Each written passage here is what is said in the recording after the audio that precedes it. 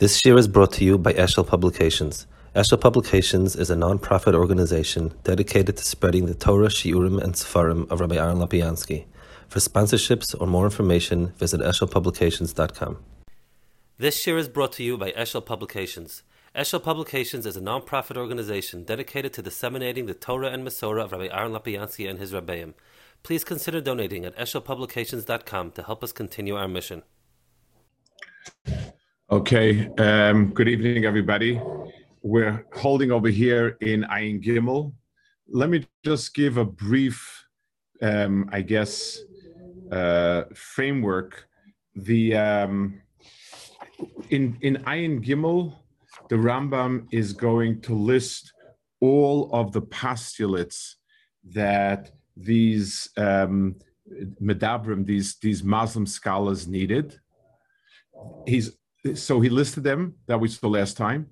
He is going to explain them more in detail and knock them, explain why they're not really good. And then in Ayin Dalet, Ayin Hey, and Ayin Vav, he's going to explain the proof that the proofs from these principles that the Medabrim used to establish a creator of the world, that he has no physical form, and that he is one. These were obviously core Muslim beliefs that coincide with Jewish beliefs. They're based on these, and obviously the Rambam does not think that they stand the test of reason. And so that's Ayin Gimel, Ayin Dalet, Ayin Hey, and Ayin Vav.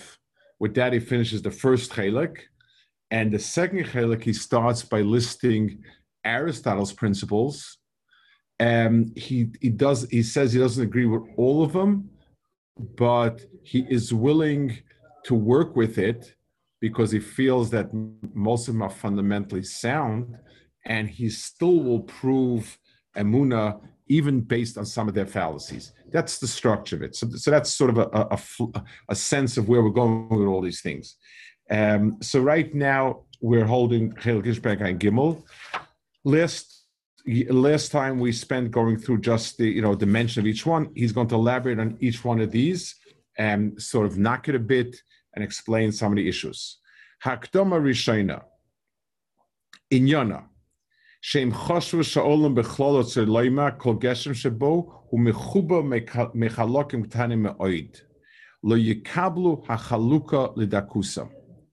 So their position was that the world consists of particles. We explained last time that the big question always is this world like, let's say sugar, where it's a lot of fine particles, but you have each particle is one little sugar crystal, or is it like a marshmallow fluff where you can just keep slicing it endlessly? So they were atomists. They believed the world is made of tiny particles. At some point, they become so tiny, they are impossible to divide, not only because they don't have a knife sharp enough, but they're not given to division. And then this is a very strange one. They say they obviously have no measurement. In other words, let's think about it. Anything that has some measurement should be divisible. If I have 1 inch of matter, then I should be able to make it into 2 half inches. So their point is, at some point, those points are so tiny, they don't have any real length to them, and therefore they cannot be divided. So below the Chelek Echnon Kamas Klal, they don't have any quantity. But when you have a bunch together, so it adds up and it becomes quantity.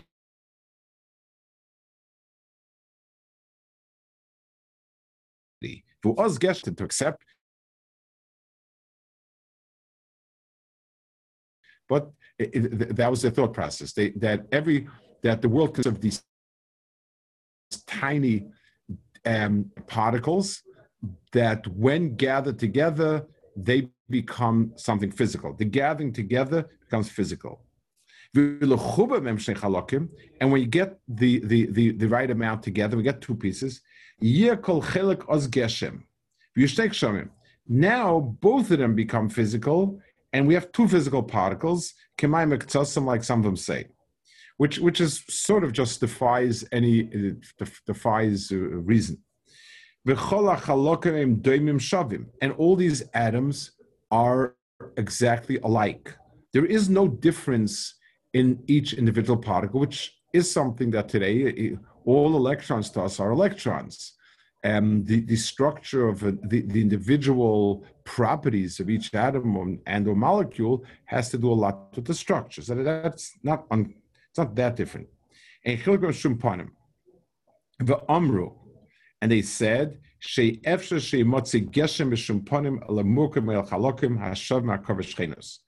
the physical things exist as a result of the pieces together.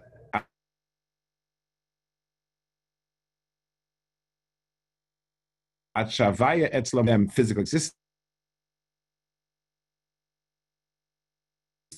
separation. And again, it's not so off from the way we understand today quantum particles, where only when we have a large group of them together do we say that we can make definitive statements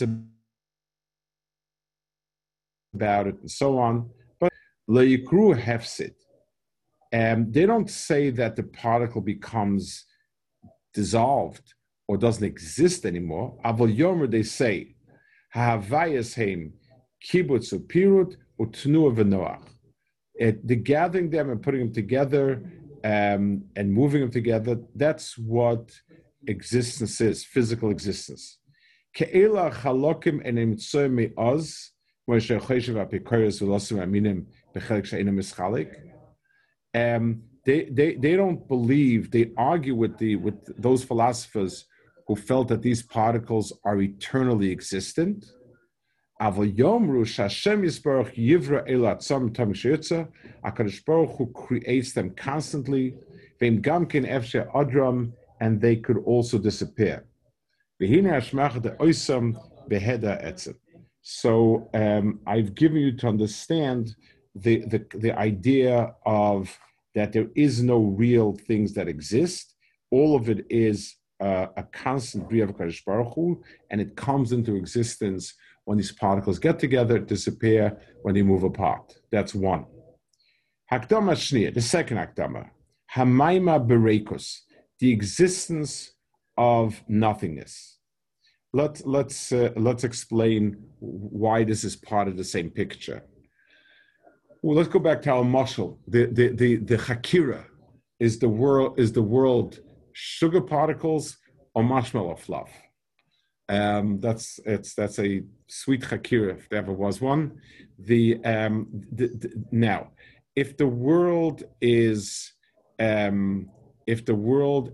sugar particles, then there exists space where there are no particles, or else you could not have individual particles. By definition, if I can say the world consists of particles, so it means that there is space between the particles where no particles exist. So a circle of the universe, there is emptiness, and within this emptiness, you have these particles. If the world is, and there is no nothingness, because it's filled with thing. Was believed from the world is filled with a substance called ether.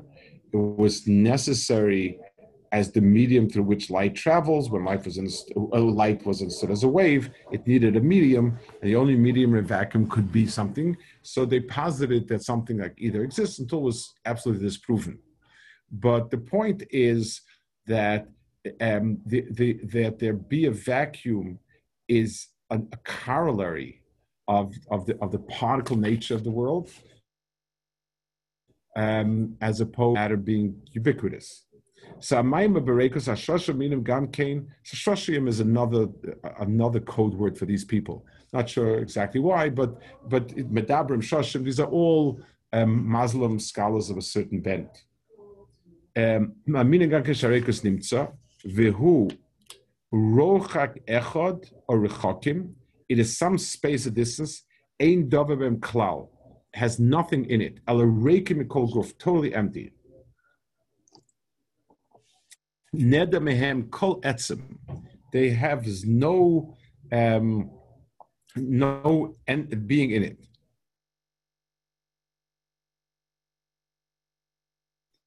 This is absolutely necessary. Lamin akdam shayna. This postulate is a direct correlate to the first one.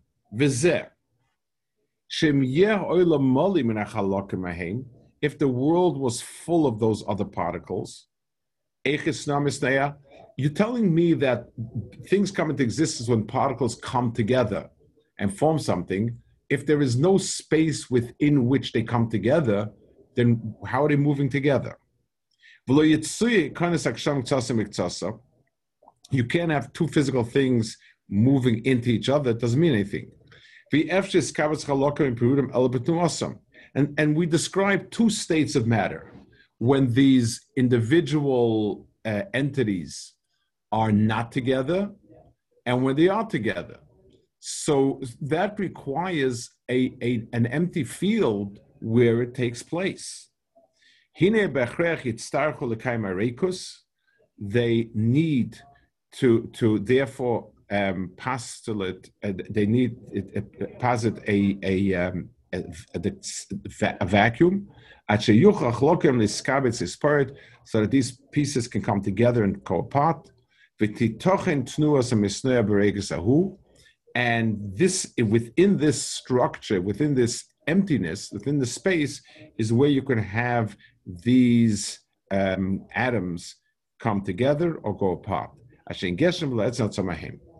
So the particulate nature of the world, the empty space within which the dynamic of it happens, that comes together and separates, all of that is part of one shita. And now there's a third piece. The first three are part of one, and that's the third one is Akdama Shlishis, Hi Omram. Shazman mechuba me'itos. They said that time consists of also discrete particles, not one continuous flow. Rotzim bezeh, Shem Zmanim Rabim. There is time which into anything shorter, very similar to this point. This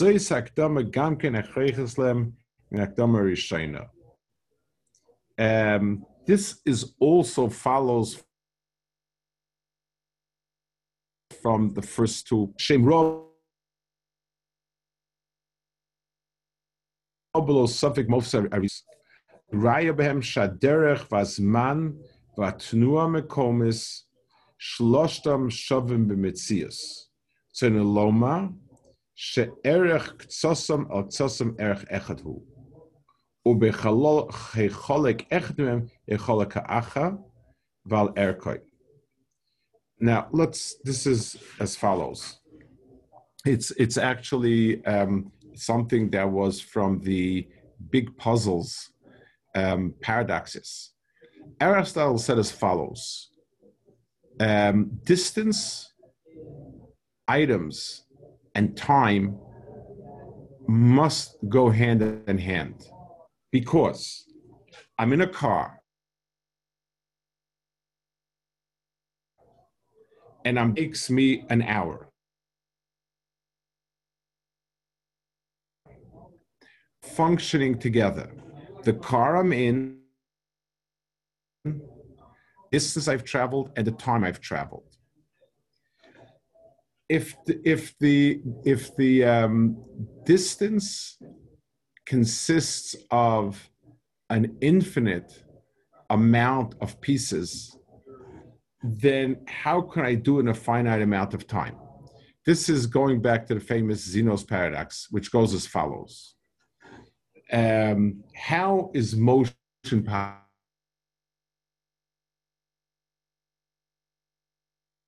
possible. So in order to get to a half a mile, to get to a half a mile, first of a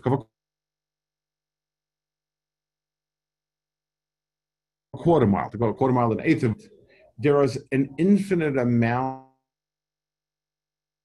of steps that are to happen. The same thing is true with time. If time is divided infinitely, then I need an infinite amount of time to get to wherever it is. So since the three work in tandem as a function, when you have a car and a road and time, so either or, they're all working together in tandem. Either they are all three particles or all three infinite, and we solve this some other way. But you can't have a finite car going over an infinite road. Motion was always really a pellet. You know, it was hard to understand exactly how motion works. When does the first atom move of the car, and when does the second one move, and so on, and when is it in this space, that space? Those are things that puzzled it, and Zeno's paradoxes were of that type. You had a whole bunch of paradoxes. The bottom line was, how do we understand motion? If we can break it down to an infinite amount of pieces, then we theoretically should last an infinite amount of time, and vice versa. But so the point is, they needed, because they believed that matter is finite, they had to believe that time is finite. So atom 1 travels the first second one inch. Atom 2 travels the second another inch, and so on. That was the logic of what they were saying. That all go together. So b'meila, it matches. So each car length covers a length of road, and that's what it's about. And they do it in a minute of time. They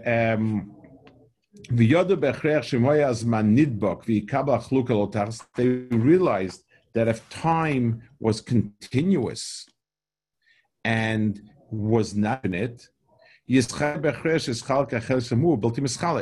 so then the piece that's traveling has to be able to, you have to be able to keep breaking it down. So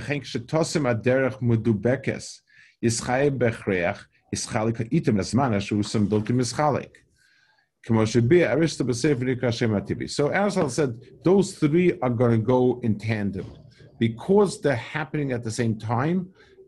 However you're going to understand one, you must understand the other.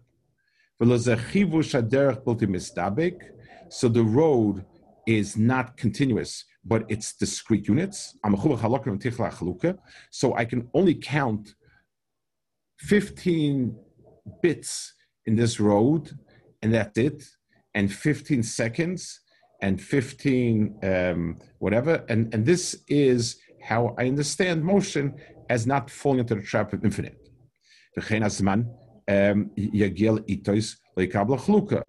Time also is reduced to units which no longer can be divided. An hour is 60 minutes. Hadak shishim shniyim, a minute is 60 seconds.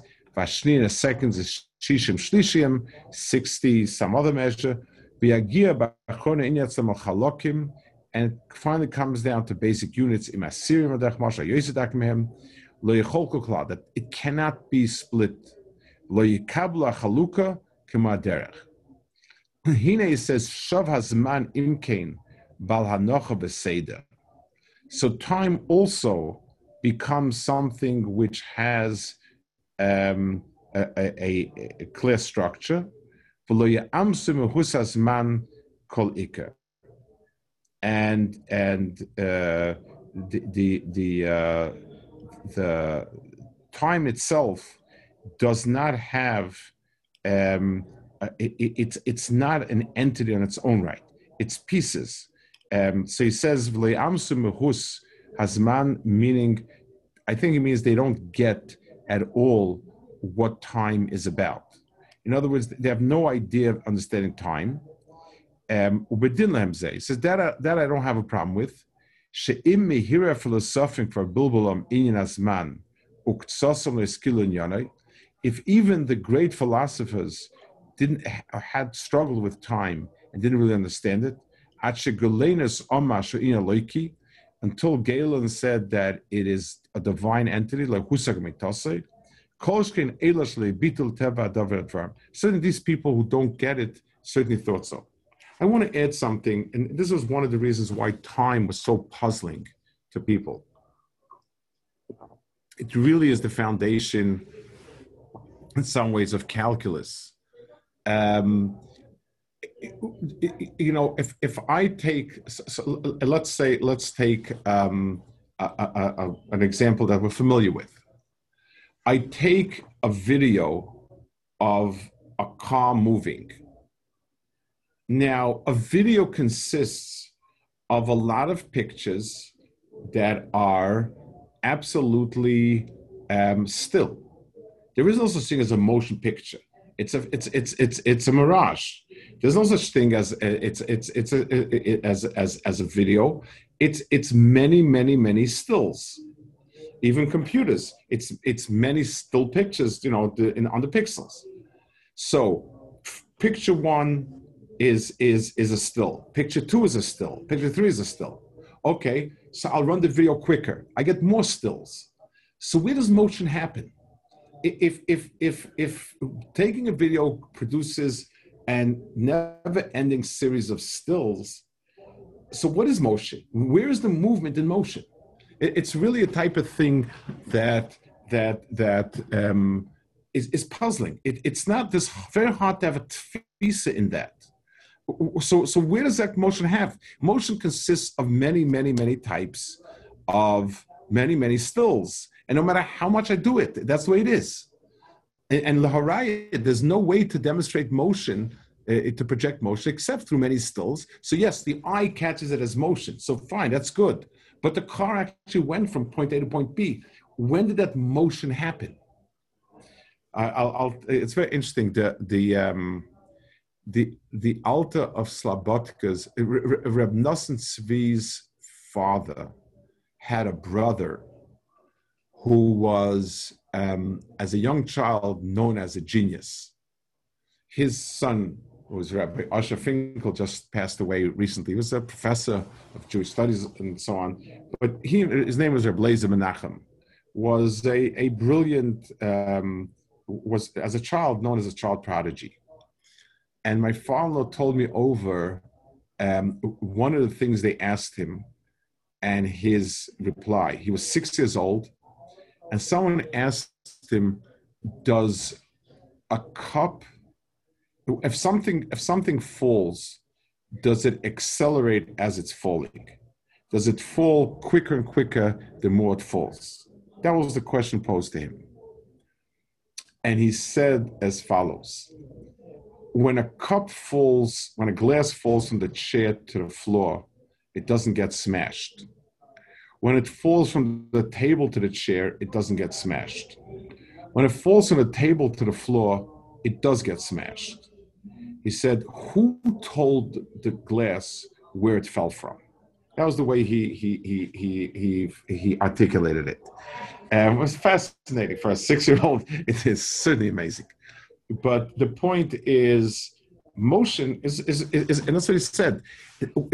We have no way of translating motion, kacha, but and therefore they the only way they could say is yes, all of motion is discrete units, as time is discrete units. That's what exists. Okay, ushma mashe is chayev. So now he says ushma mashe is chayev lefi elo shlosh hakdavos v'minuhu. Take a look what ludicrous things come out of these 3 akdamis that they had believed.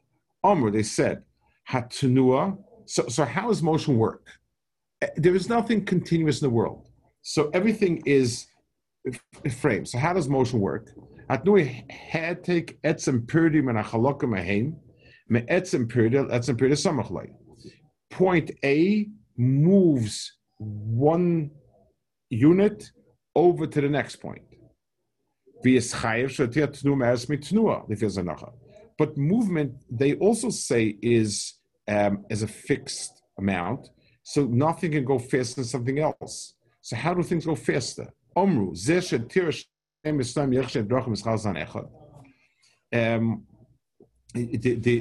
if you do see that two things go in two different ways, that are different distances and covered at the same time. As one person ran much further in a minute than the other one did. He's not. It's not that you can actually go quicker.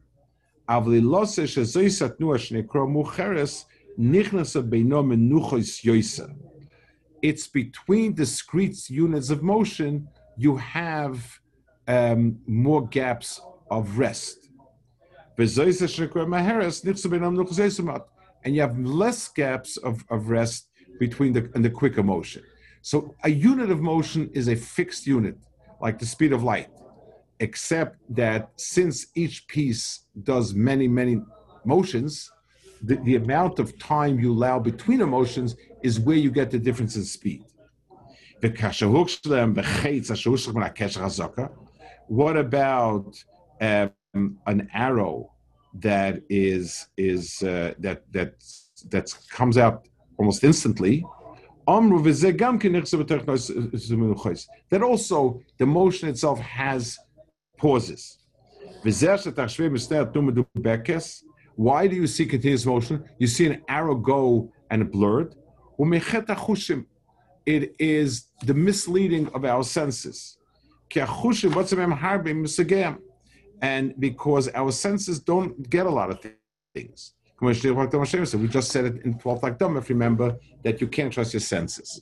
So again, we would laugh at this, but it's very true about movies. So somebody looks at a movie reel and he sees a lot of stills. And when he looks at a motion picture on the wall, he sees movement. How do you understand it? Because the eye is not accurate. The eye is not seeing a lot of different frames. The eye is seeing continuous motion.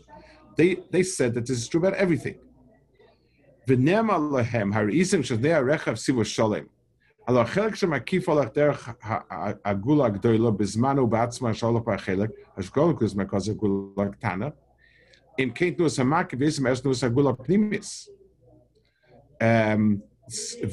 says, let me ask this.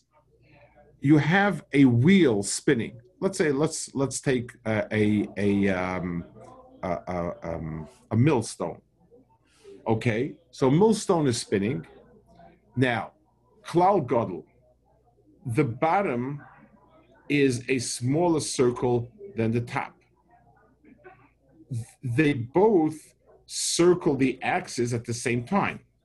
So if we have this big wheel, this big millstone, circling around an axis. Now, the bottom one, the one at the bottom, meaning the inside one, covers a smaller distance in a second than the one on the very outside of the rim. The outside of the rim is, let's say, 3 feet. The inside one is 2 feet. So this one is going 3 foot a minute. This is going 2 feet a minute. So the outside part of the wheel is the outer rim is going at a much quicker speed than the inner rim, and it's one wheel. So what's happening over there? How do you explain that? So he says, there's more space over there. It's one stone. So you have one stone. So either the pieces are going at this speed or that speed. How do you understand it? The answer, what happens is the matter falls apart as it's turning. You are menuchos with nuas kol chelek sheyikov karv l'merkas. In other words, the stone is sort of, while it's in motion, the pieces are, each one is sort of a divorce from the other one, and they do their own merry V'ne'ech nira rechev geshem echas of patishim or kshiyosav yispoitzes. I don't say something. All of a sudden it's coming apart. And it sticks together. And we don't see any pieces moving apart. We don't see anything glued together. It looks like the same wheel before, in the middle, and after. Veshiva are the answer. Okay, go back to Axiom 12. That what we see is not what the reality is. What we see is valueless, determining the truth. The seichel is.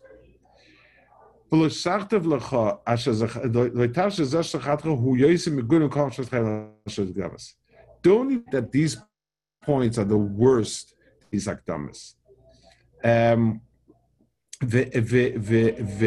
He says, it's the second one that demands that there be empty space, brings a lot worse problems. So this is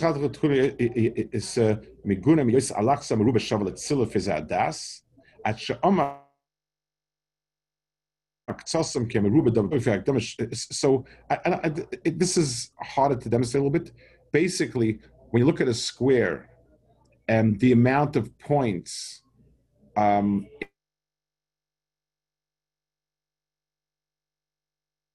the diagonal, you can make a square using the same amount of points for all of it, and it just obviously the space is longer. According to them, if it's one unit, it's a square, it means the pieces are attached. Then how is it that the diagonal is bigger than each side? If you're to draw it out with dots, you'd see it. It's not so difficult to understand what the point is making. And they answered that in a Hanami,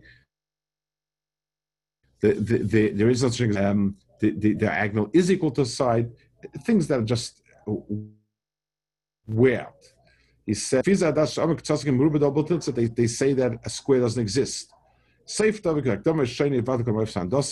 Using these hakdamas, all of geometry falls apart.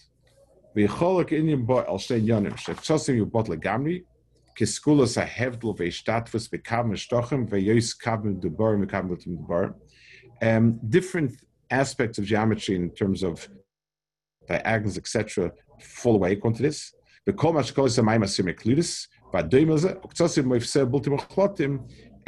of Euclides' postulates, such as that you can divide it in line into two, is not true always. According to them, it's not a true postulate that every line can be divided into two. Let's say I have a piece of wood over here. Now, a piece of wood consists of X amount of, there's no way I can divide it into exactly two halves, because I can't divide it middle one. So I would have to qualify that postulate and say every item, every line can be divided into two if there are even number of particles in that. Which so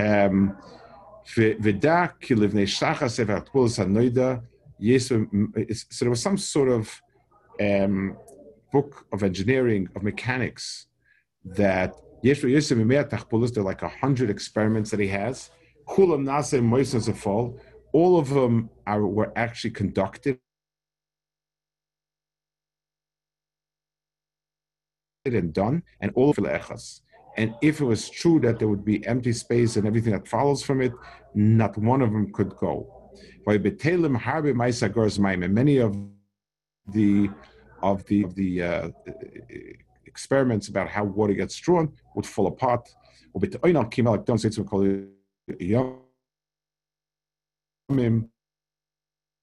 And to sit forever. So these three akdamas